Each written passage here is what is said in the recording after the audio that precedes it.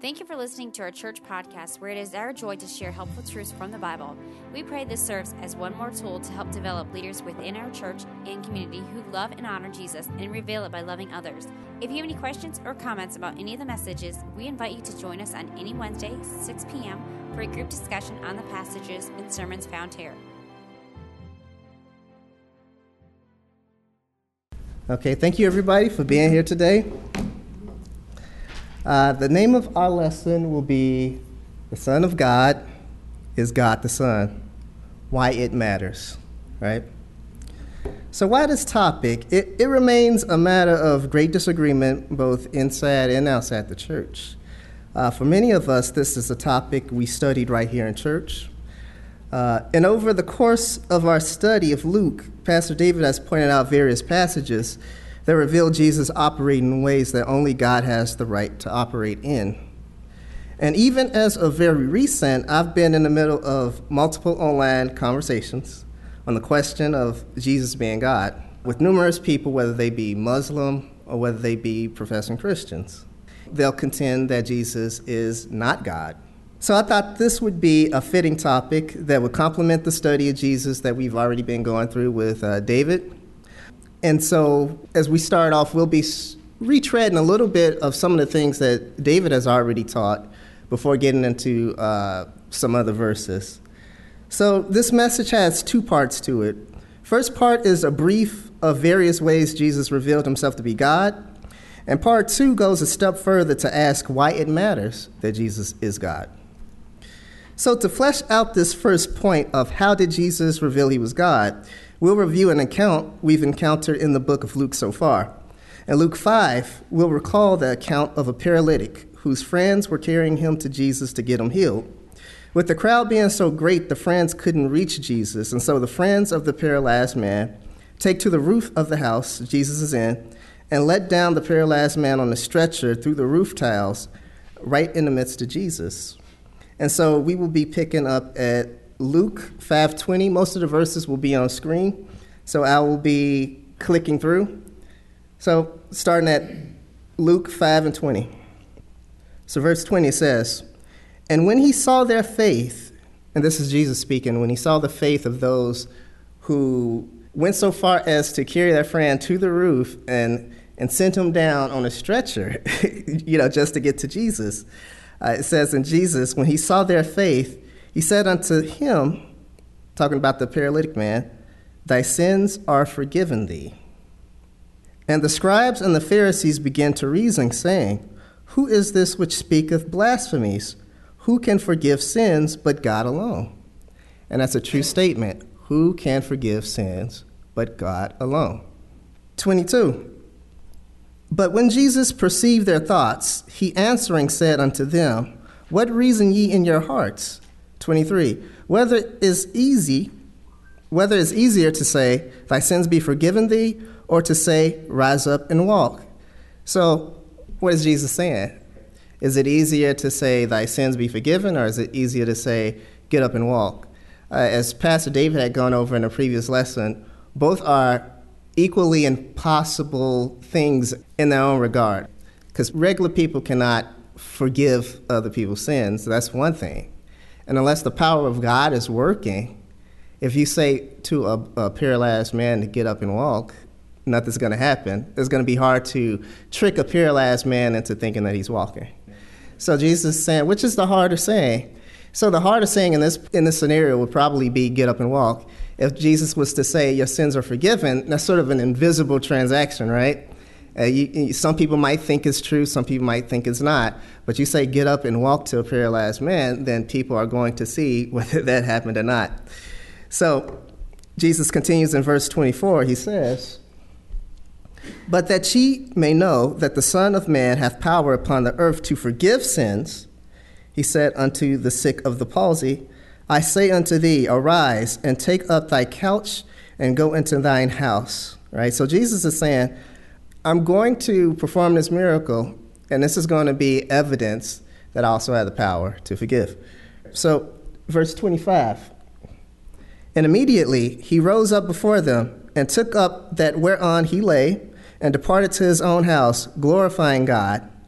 And then 26, it says, "And they were all amazed, and they glorified God, and were filled with fear, saying, 'We have seen strange things this day.'" And just an interesting aside, not only were they amazed, but they were filled with fear, right? That is an appropriate response. When you have the sense that God's presence is truly near, it can have this effect of really making you compare yourself to God. And when you compare yourself to something that's absolutely pure, I think for every last one of us, we can see where we fall short. It says here, these people were amazed, but they also carried fear. Very interesting, right? Jesus, being moved by the act of the friends, he declares the sins of the paralytic forgiven. But why not just say, "Be healed"? Why also say your sins are forgiven? As we studied before, Jesus seemed to be making a special emphasis to the crowd of people he was standing before, an emphasis revealing the nature of his very own authority. He knows this will get a rise out of the religious leaders when he says, "Your sins be forgiven." And he wants that conversation to happen. He wants that conversation to unfold, as we just read in the verses. And so the passage continues, here the scribes and the Pharisees rightly recognize that only one has the authority to forgive sins, and the one who has that authority is the one against whom all sins are committed, and that is God. They recognize that it would be blasphemy for another human being to forgive sins. In this action, Jesus is presenting only two options. Either Jesus is God in the flesh, or a human who is committing blasphemy. So that brings us to our very first point. How did Jesus reveal he was God? Well, number one, he forgives sins. And so let's move along to point two. I'll state point two, and then we'll look at some verses that back up point two. So number two, Jesus, he received worship. So first, before we look at examples of Jesus receiving worship, let's look at some examples of people giving inappropriate worship, just as a point of contrast. In Acts 10, in a vision, God tells a devout man named Cornelius to send for Peter. Peter would go on to give Cornelius and his household the full message of salvation. So we have Acts 10, verses 25 through 26. Starting in verse 25, it says, "And as Peter was coming in, Cornelius met him and fell down at his feet and worshiped him." And so this is Peter's response. "But Peter took him up, saying, 'Stand up, I myself also am a man.'" So Peter did not accept this worship. Peter was an apostle. He's one of the heroes of the faith, but he did not accept the worship of another human being. That worship only belongs to God. Let's look at another one. Revelation 19:10. So in Revelation, at this point in Revelation, an angel shows John the future triumph of God over the evil of this world. So in Revelation 19:10, we read, "And I," this is John speaking, "I fell at his feet to worship him," talking about the angel. "And he said unto me, See thou doest not, I am thy fellow servant, and of thy brethren that have the testimony of Jesus, worship God." So isn't that very interesting? Even an angel in heaven, right?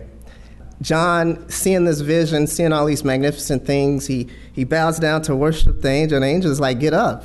I'm a fellow servant just with you.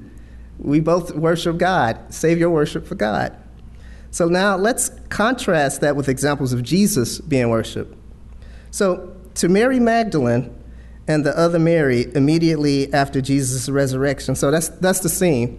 This is following soon after Jesus has resurrected after dying on the cross. And Mary Magdalene and the other Mary, they come out to adorn his body, and this is the scene that unfolds. So they go to the tomb. His body is not there. An angel tells them that Jesus is not here, that he has risen. And so soon after, as they go back to spread the news, they are actually met with the risen Jesus. And Jesus says this. Okay, so it says, after the angel tells them that Jesus has risen, it says in verse number 8, "And they departed quickly from the sepulchre with fear and great joy, and did run to bring his disciples word. And verse 9 says, and as they went to tell the disciples, behold, Jesus met them, saying, all hail.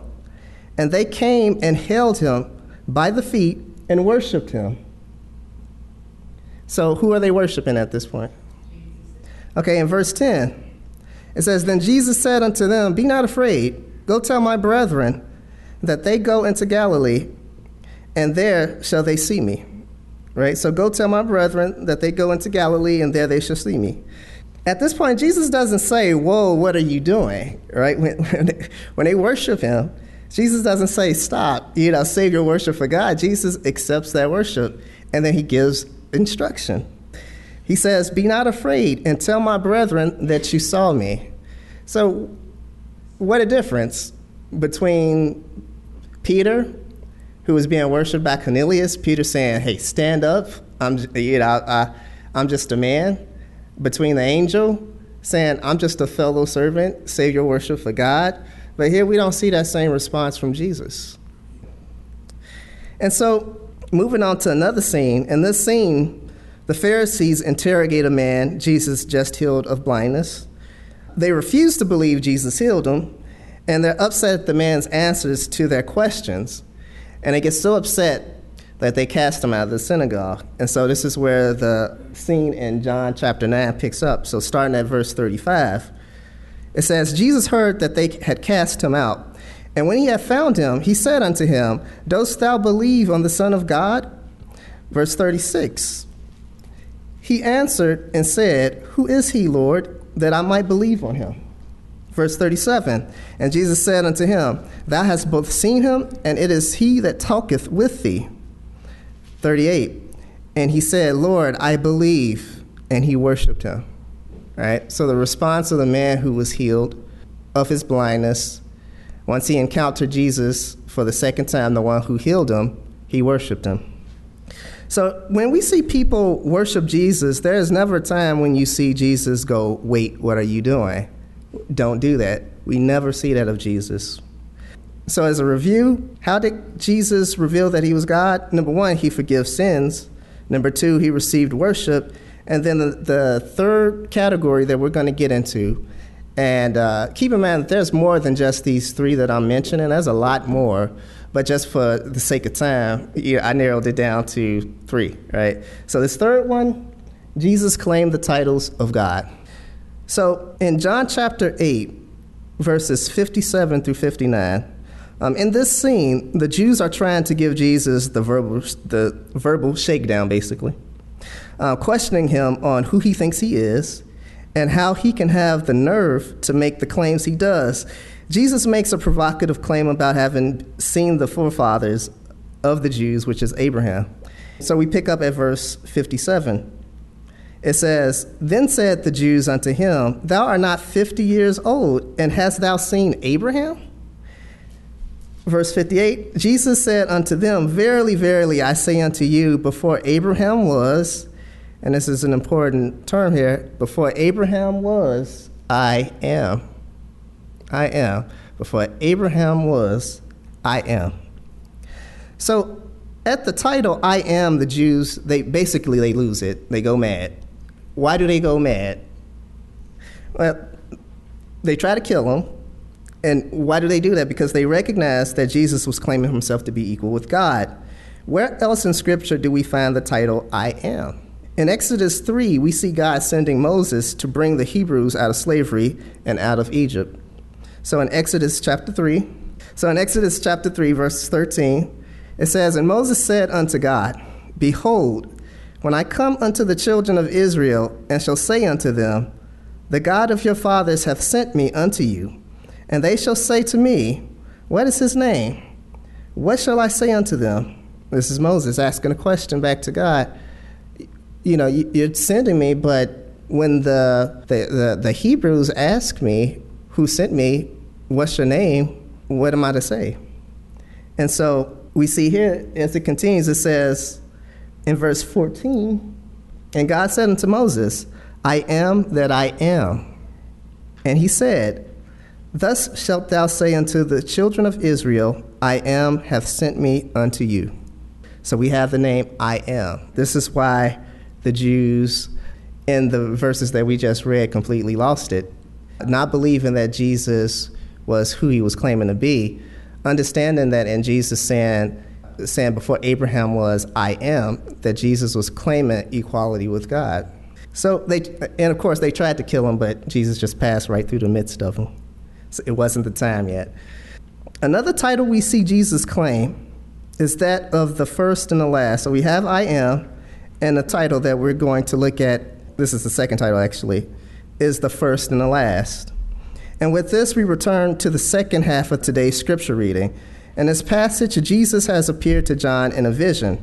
And Jesus has this splendid yet frightening appearance as the power of God basically radiates through his body. So Jesus is taking on this magnificent appearance, but it's frightening as John sees it. So this is what we see when we go to Revelation chapter 1, verse 17.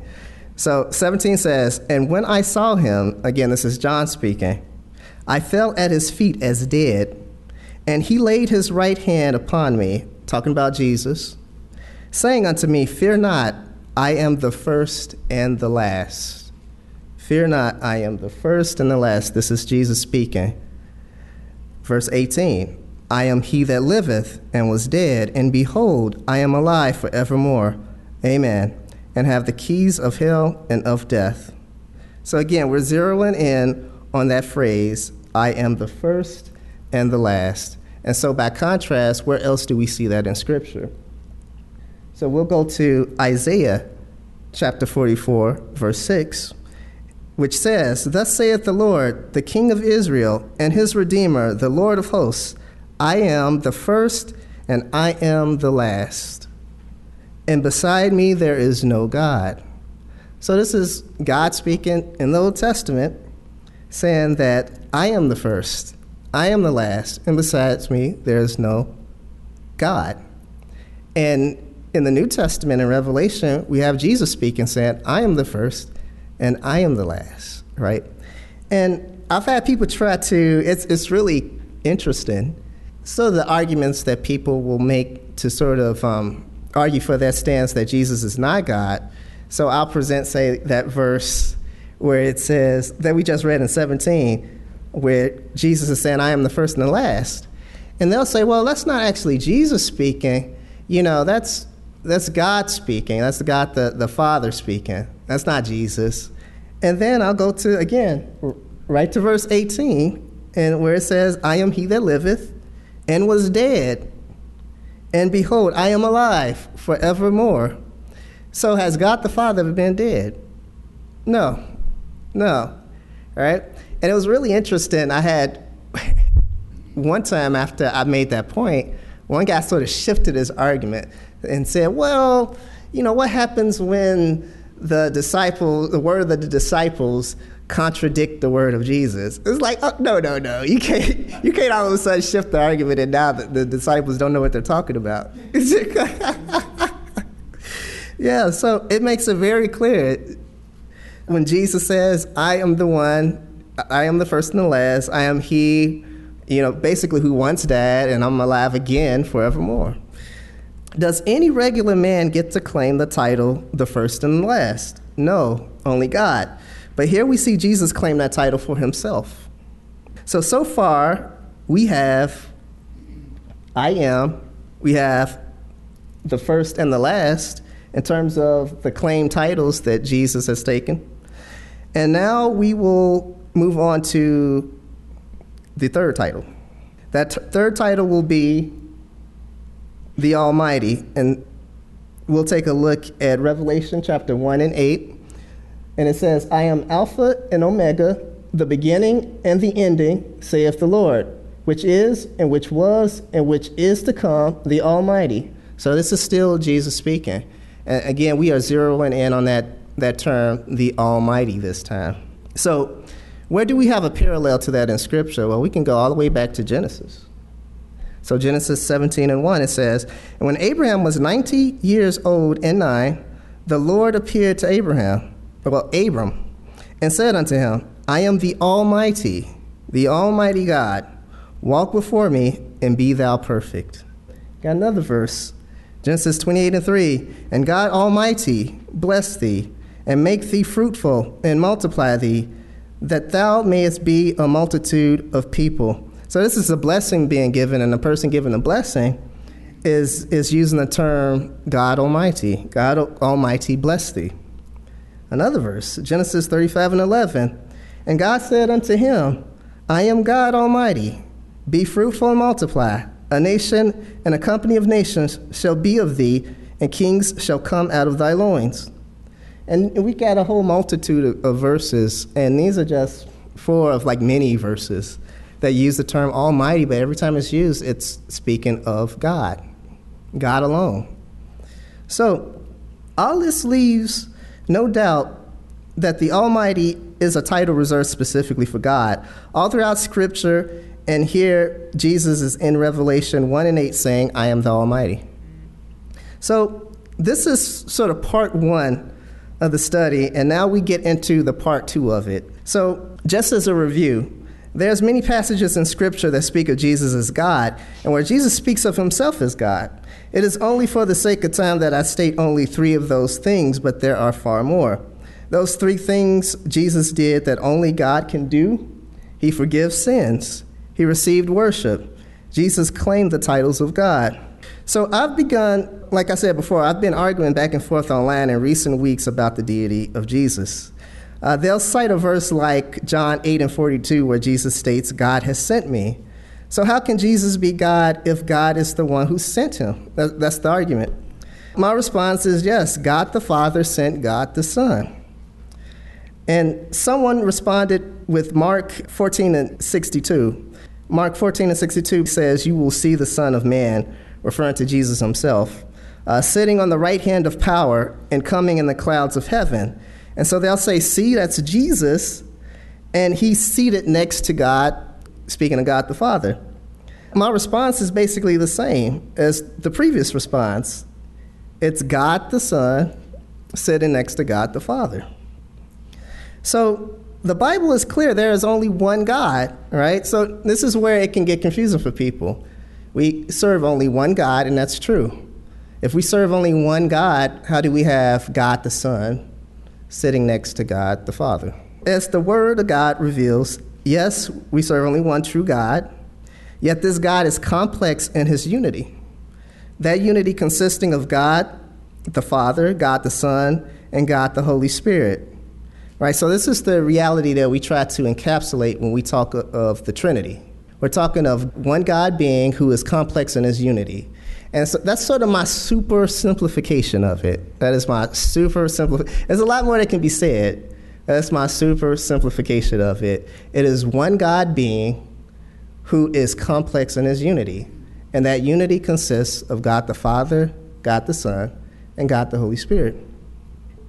As a matter of contrast, if God is one being and he is complex in his unity, and that unity consists of Father, Son, Spirit, how do we contrast to that? So I'll say, hey, Deborah, what are you? You are one human being. Who are you? You are Deborah, one person, right? So we're pretty simple. We're one being, which is a human being, and one person, each of us, right? But by contrast, God is beyond that. God is one being, but yet at the same time, 3 persons. It's hard for us to wrap our head around it. There's nothing in creation that's like God. He's so far beyond us. And so it does boggle the mind. And so there's many people out there will say, well, that's illogical. And it was really interesting. I was speaking to a friend of mine about this, and he made a good point. He says that it's not illogical, it's incomprehensible. Something being incomprehensible doesn't make it illogical. And he reminded me of an example that I'll use here. So some of you may have heard the illustration of the 3D sphere that passes through a 2-dimensional world. It poses the question, how would a 3D sphere look to people living on a 2-dimensional flat plane? So we have our flat plane, like a piece of paper, say for example, and we have the 2D man, he lives on this flat plane. And out here, this is where we live. We live in 3 dimensions, where things have depth and things are round. And so how would it look for this sphere to pass through that 2D plane? If that sphere were to pass through that flat 2D plane, to the people in Flatland, the sphere might look like a circle, might look like a simple 2D circle to those people. But without them becoming three-dimensional themselves, they can't comprehend what that circle looks like in 3 dimensions. You get the illustration? So out here in 3D space, that sphere that passes through that 2D plane, to the people on that flat surface, that sphere might look like a circle to them. But without them actually being three-dimensional themselves, they can't comprehend us. They can't comprehend how something can be round in 3D, right? All they can comprehend is the circle as it passes through their dimension. And so the sphere is not illogical. It's simply incomprehensible to the man who lives in this 2D world. And this is what we experience when we try to wrap our mind around God and his complex unity. We have a hard time comprehending a dimension that is far beyond us. As God the Father is the only one who can forgive sins, receive worship, and claim the titles of God, we see from Scripture that Jesus can too. The Son of God is God the Son. So that brings us to our part 2, basically. I don't want to leave it at just Jesus is God, right? Let's go one step further. Say you're convinced from Scripture, yes, Jesus is God. Now comes the question, but why is that important? So say your car breaks down on you. That car was your only means of transportation, and you're in a very desperate need to get to a lot of places. You can't afford to fix it, you can't afford to replace it, and you can't find anyone willing to take you where you need to go. Then someone out of the blue says, I have a spare car you can use. It's reliable and it runs perfectly. You can have it. Would you accept the car? What if the color is your least favorite color? Would you still accept the car? I think for most people, the most important thing would be that the car is capable of getting them from point A to point B.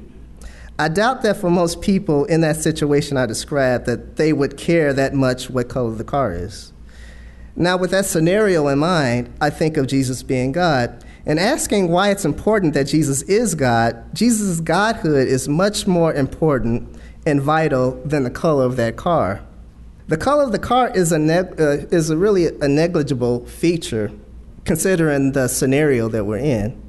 But the fact that Jesus is God is not negligible. It is a vital attribute. So the question is, why does it matter? So on this question of why it matters, I'll first start with Romans chapter 5, verses 5 through 9. And this is Paul writing.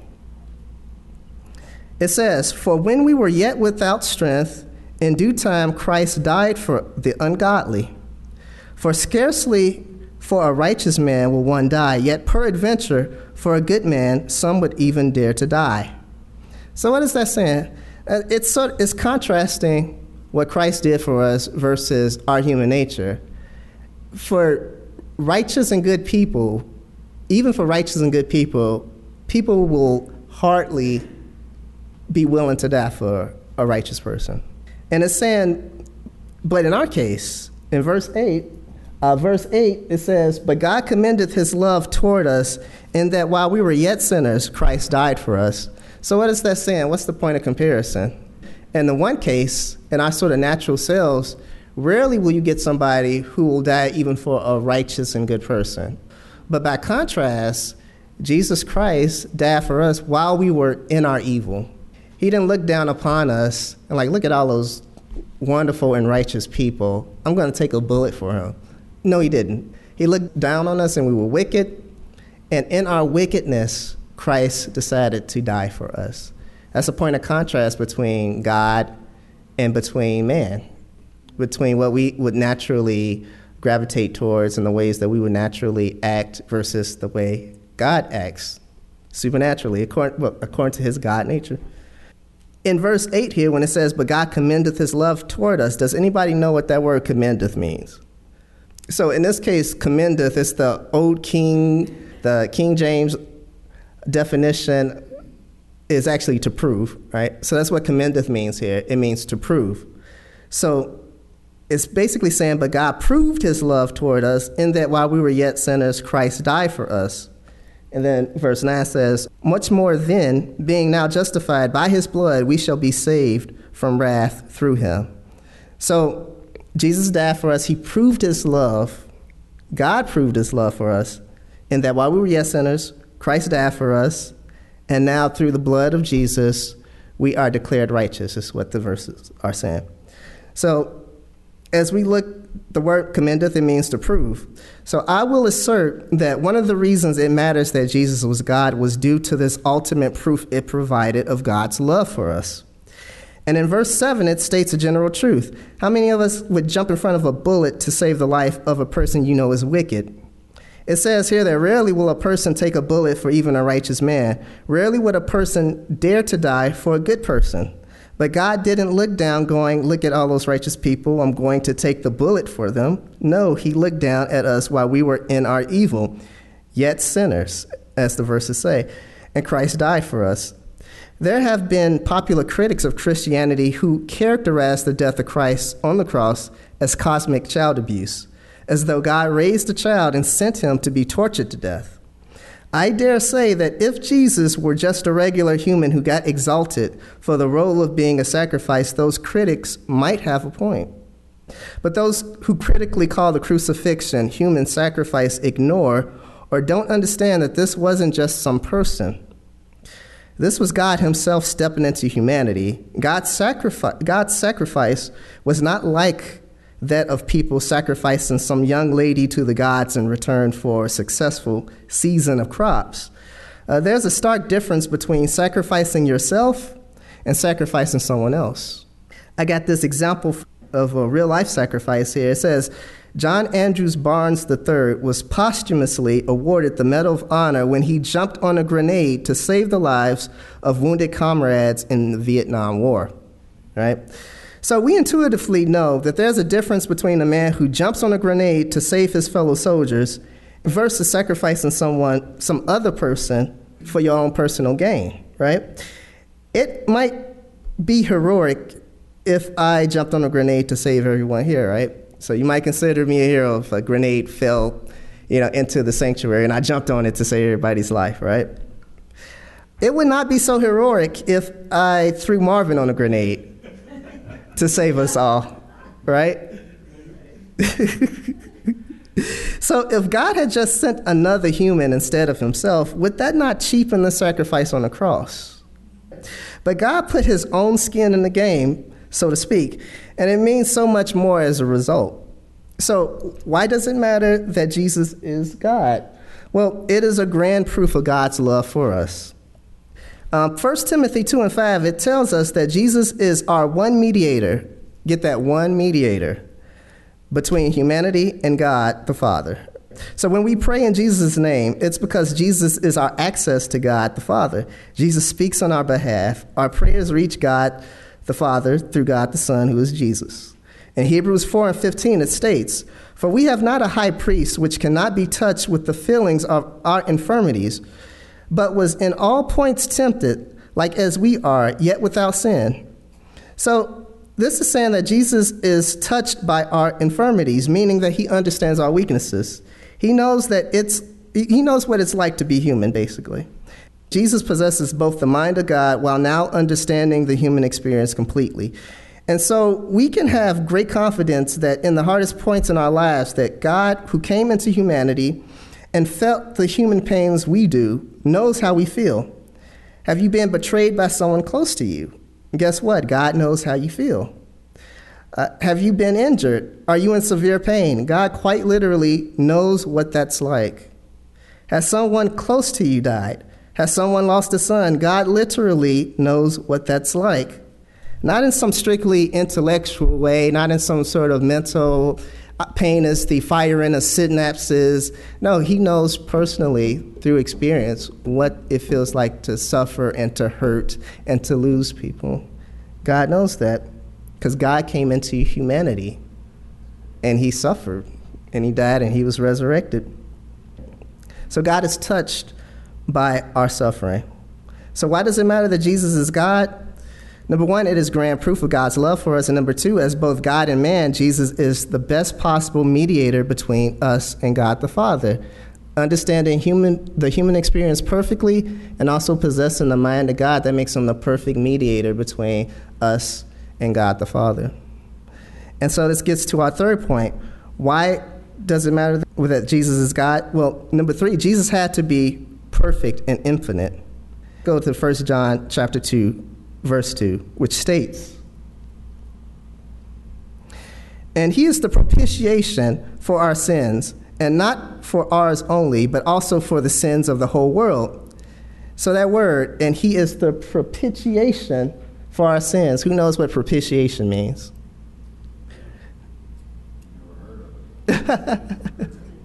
Substitution. Almost. It's the satisfaction. So Jesus was the satisfaction for our sins. The price he paid satisfied the sin debt, basically, that we owe. So hypothetically speaking, if God had been able to present, say, a sinless man who was not God, would this one human being be able to die in the place of all humanity, potentially billions of people? In Jesus, we have someone who is both fully God and fully man. As God, Jesus is perfectly sinless with the infinite capacity to pay for the sins of all mankind. And to be clear, he had to be sinless, or else what would have happened? He wouldn't be able to pay for anybody else's sin. He would be up there on the cross paying for his own sin. So if it were possible for a regular man to be presented as the substitute for our sins, how many people could that man actually provide forgiveness for? Might it be one other person? Might it be two other people? I think we have evidence that it wouldn't be billions of people or millions of people that a regular man would be able to pay for, right? To be able to provide forgiveness for. So, and since Jesus possesses perfection as God, he is our perfect mediator forever between us and the Father forever, as the scriptures say, with no chance of turning in a corrupt direction. So as our mediator and Jesus being perfect, there's no chance of him turning in a corrupt direction. Only God is perfect. Nothing God created is perfect. Anything less than perfect has the potential to become corrupted. We see this most famously in Satan, who is one of God's heavenly created beings. But in Satan, we see that even heavenly beings can become corrupted. And so Jesus being God and perfect, he remains forever our perfect mediator. So even when God made everything good at the beginning of the universe, those things that he made good were not perfect as God is perfect. And so anything that is less than perfect is capable of corruption. If God had sent a regular man, or if God had sent an angel even, as the sacrifice, we might not be able to be fully confident that that angel or that man or whoever could actually serve as a perfect mediator for us who doesn't later go corrupt. But Jesus being God and perfect, we have the confidence that that will never happen. So why does it matter that Jesus is God? It is grand proof of God's love for us. As both God and man, Jesus is the best possible mediator between us and God the Father.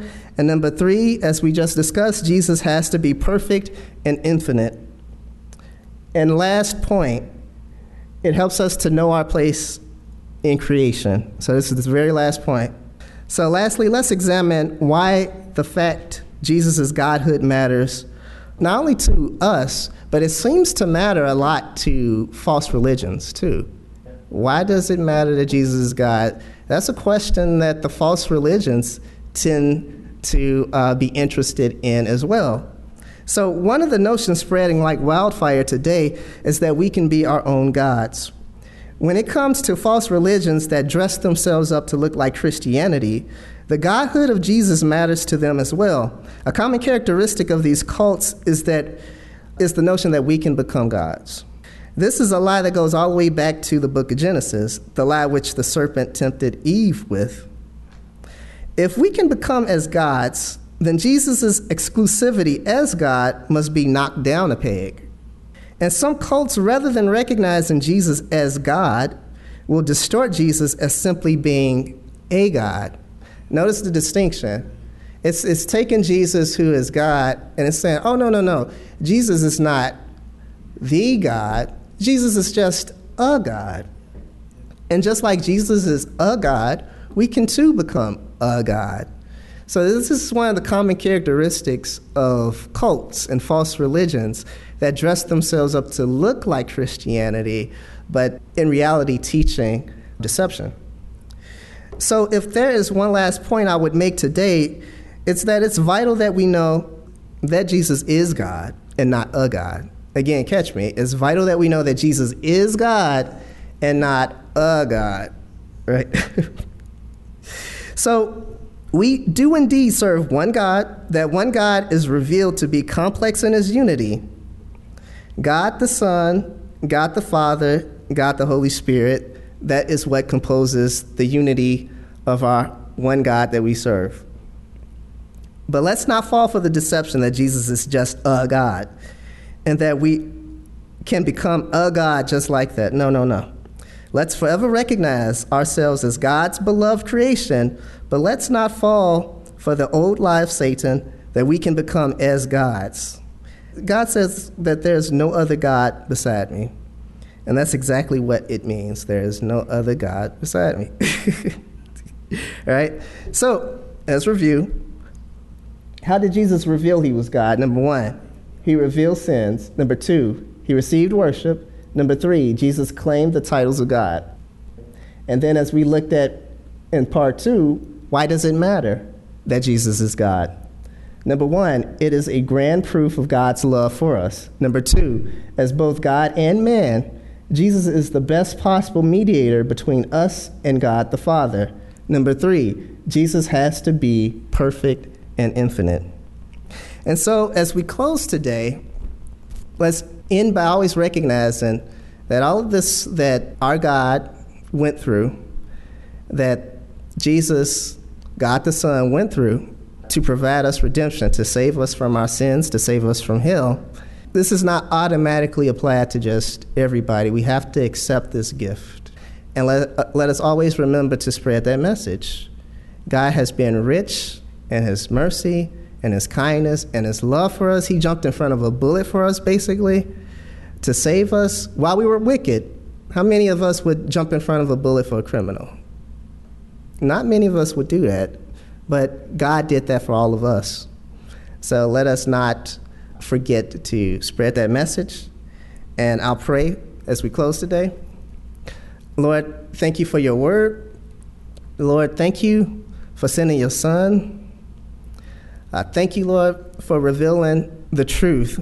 Thank you, Jesus, for being the perfection that you are, God the Son.